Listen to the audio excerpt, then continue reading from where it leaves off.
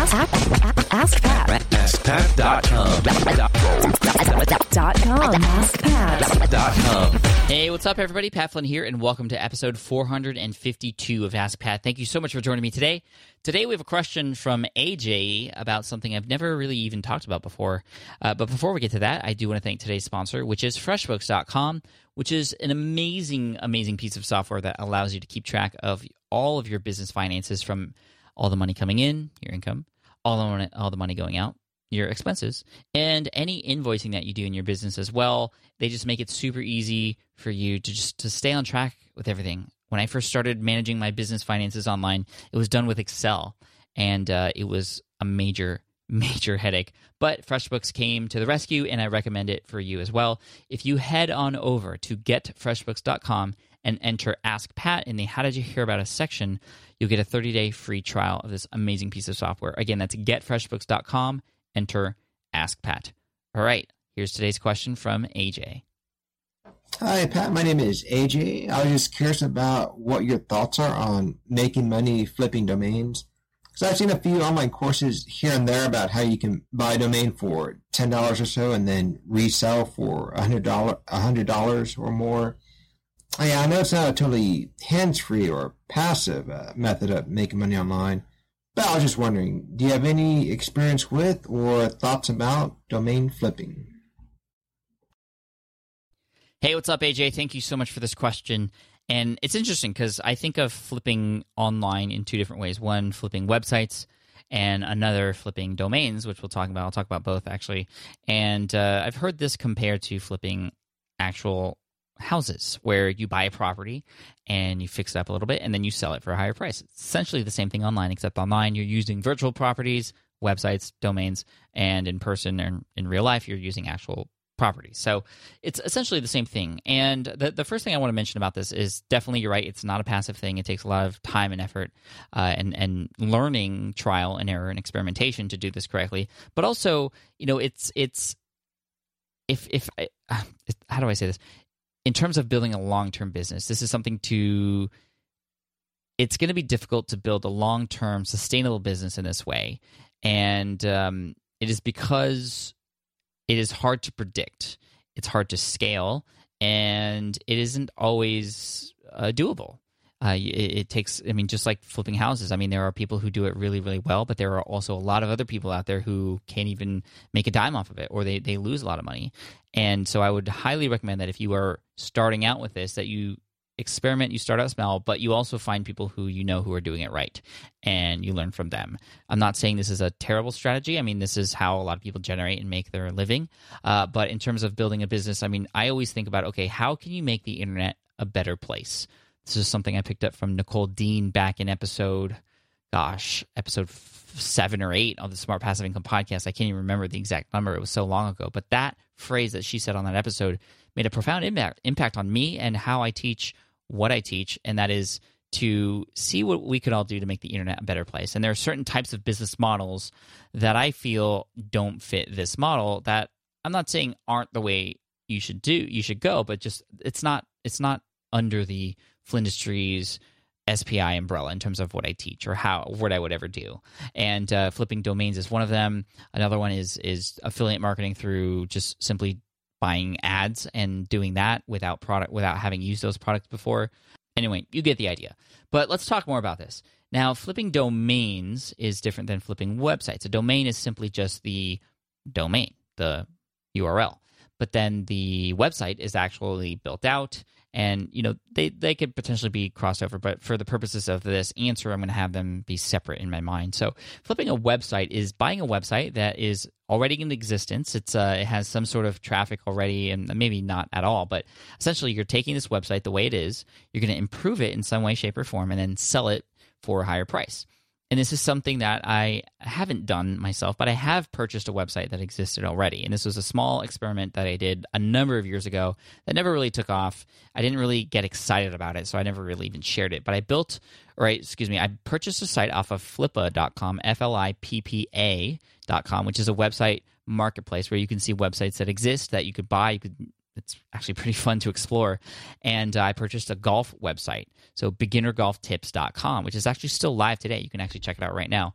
And I took the site, which was not on WordPress, and it was just kind of sitting there. The owner had no energy to do anything with it anymore. I purchased it. I put it on WordPress.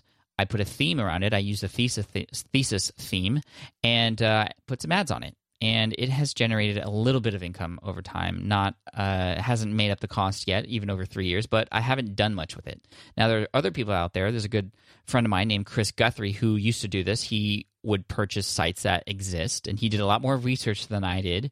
But he purchased a couple sites for thousands of dollars and have sold them for much, much, much more, or is generating much more from those websites as a result. And that's a cool strategy, but there is a lot that goes into that. You definitely need to do your due diligence.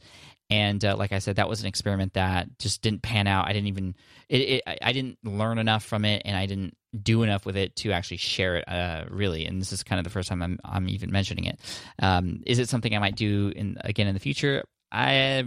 It just doesn't excite me, and it's not necessarily making the internet a better place in that way that I know I could do it if I were to actually start with, well, here's an audience or a target market with a problem and a pain that I could potentially solve with some sort of solution, from software to info product to coaching to whatever the case may be.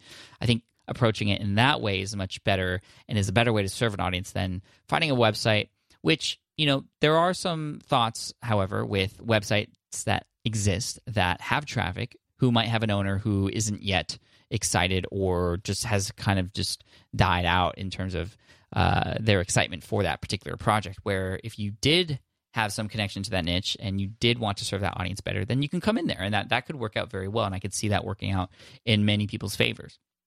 Now, flipping domains is a little bit different, I feel. It's more, and I don't know about those of you listening, but I've gotten upset actually from a few people who I know are squatting domain names just for the purposes of making more money. Now, you can make more money with it. Is it something that you'd be comfortable with? That's a personal thing. For me, no, because I don't know, it just doesn't fit. Again, it doesn't make the internet a better place. And for me, I've had personal experiences with people who have held domain names, have tried to get as much money out of me as possible for domain names that I want because they just happen to be the owners.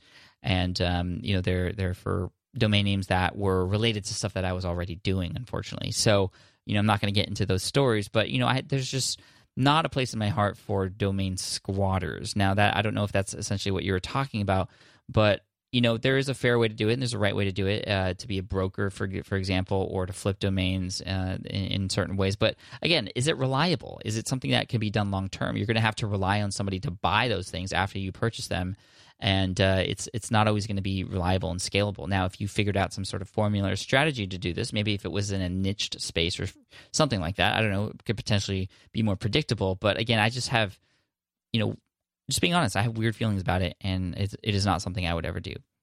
Now, AJ, am I saying you should never do this? No. I recommend you explore it more if it's something you're interested in. Obviously, it is something that you're somewhat interested in because you're asking this question. You've seen courses out there. And again, just make sure you are careful about these courses that are available. Talk to people who have taken them before. Get real testimonials from real people outside of the website so you can understand whether or not these things are worth going into. I recommend you check out Chris Guthrie's site. Upfuel.com is his website. He's sort of shifted more into the Amazon FBA space, but he used to buy a lot of websites as well. You could probably ask him on Twitter or something at Chris Guthrie to see if he's doing any more of that or if he still has those sites. I actually haven't talked to him for a while, but he's a good guy and he might be able to help out too. And if any of you out there have any experience with flipping domains or websites, I would love to hear from you.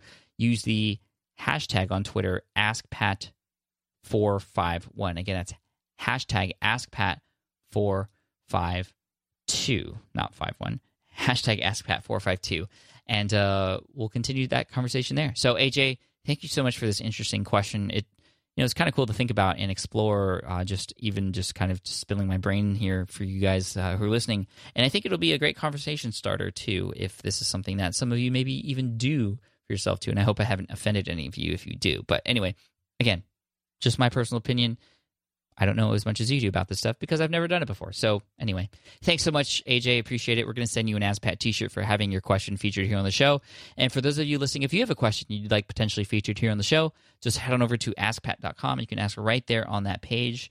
And of course, I want to thank today's sponsor, which is FreshBooks.com, making it super easy for all of us to manage our business finances. They are serving over 3 million small business owners, and they can help serve you too. And they also have an award-winning mobile app, so you can keep track of the health of your business financially on the go as well. To check it out for 30 days for free, head on over to getfreshbooks.com and enter Ask Pat in the How Did You Hear About Us section. Again, that's getfreshbooks.com, enter Ask Pat.